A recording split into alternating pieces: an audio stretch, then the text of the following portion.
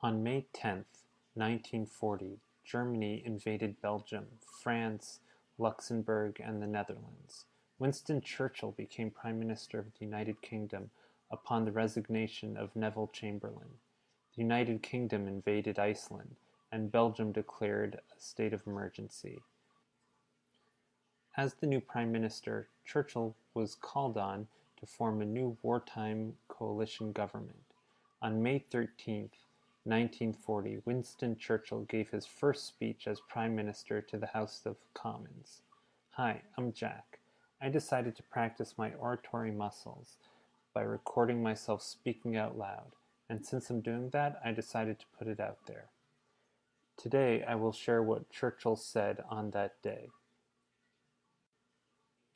Sir, I beg to move that this House welcomes the formation of a government representing the united and inflexible resolve of the nation to prosecute the war with Germany to a victorious conclusion.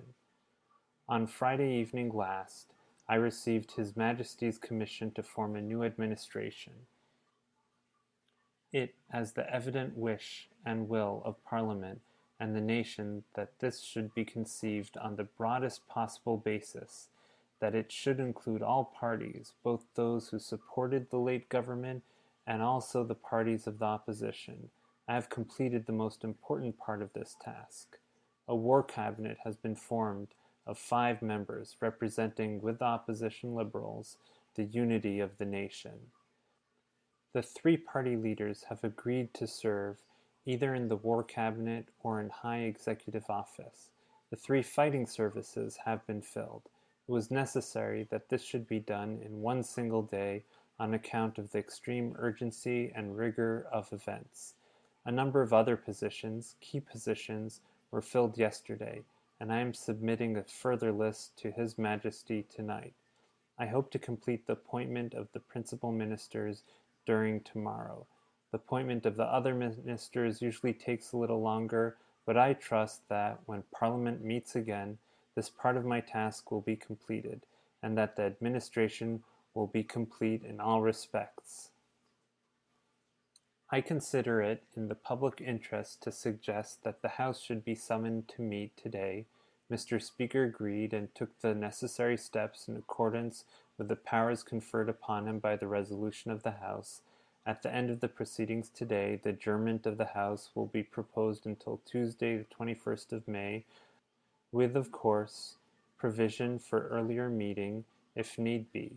The business to be considered during that week will be notified to the members at the earliest opportunity.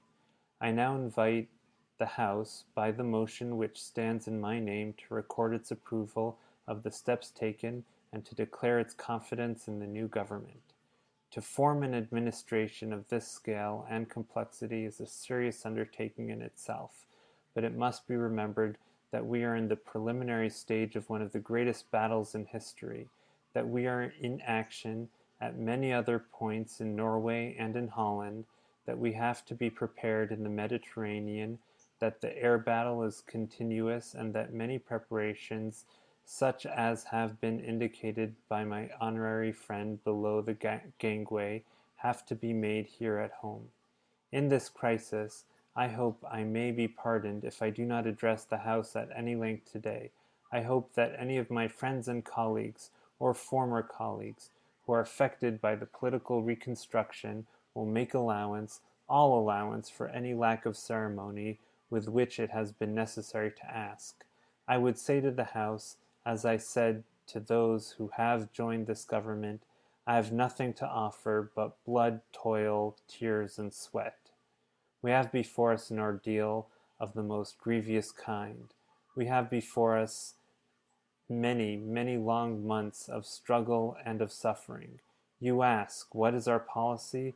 I say it is to wage war by sea, land, and air, with all our might and with all the strength that God can give us, to wage war against a monstrous tyranny never surpassed in the dark, lamentable catalogue of human crime.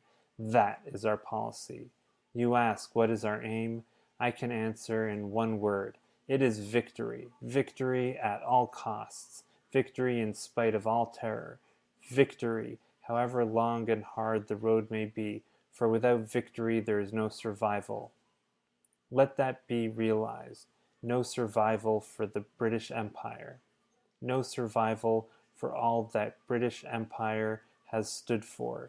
No survival for the urge and impulses of the ages, that mankind will move forward towards its goal. But I take up my task with buoyancy and hope. I feel sure that our cause will not be suffered to fail among men.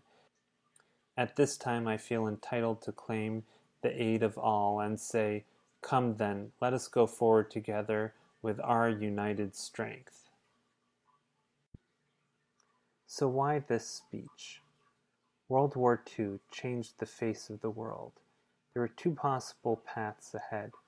One side represented division, discrimination, and destruction, in the name of making one nation great amongst the rest of the world. The other path was fighting for its existence and against all the evils that their opponents stood for. Churchill is one of the great orators of the 20th century, and this speech captures so succinctly that moment in history, with parallels to today that are not lost on me. I hope you enjoyed that. Please send me your thoughts if you have about this piece. I'm at Jack Reichert on Twitter. This is Jack. Thank you for listening.